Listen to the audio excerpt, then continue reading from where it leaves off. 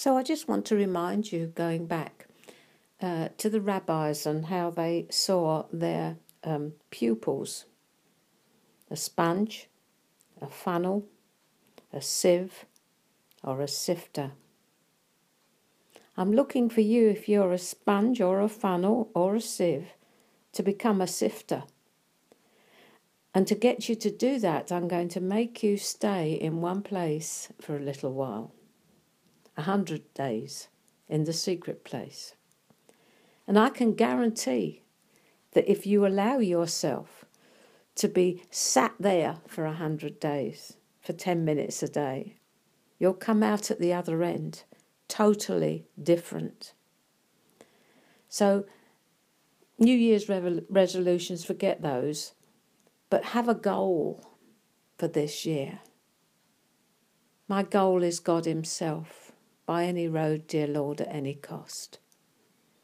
Have a goal to come into alignment with what He wants, what He's desiring. What did He want when He called Israel to be His wife? What did He want when He calls us to be His bride? He wants union, beloved. Union. As close a union as that of a husband and wife. That's what He's after. Union, communion. No place for the superficial anymore, because you can feel the breath of the beloved on the back of your neck. He's coming after you like the hound of heaven, and He will not rest Himself until He's captivated the heart of His bride. So back you go to the declaration from yesterday, which of course you should have written out. If you haven't, now would be an excellent time to do it.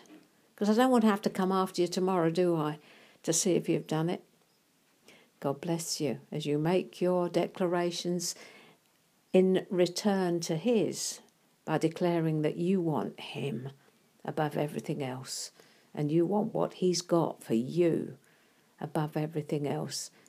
And you're going to become a sifter, not a sponge or a funnel or a sieve, but a sifter.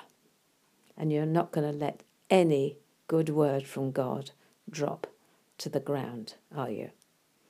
God bless you.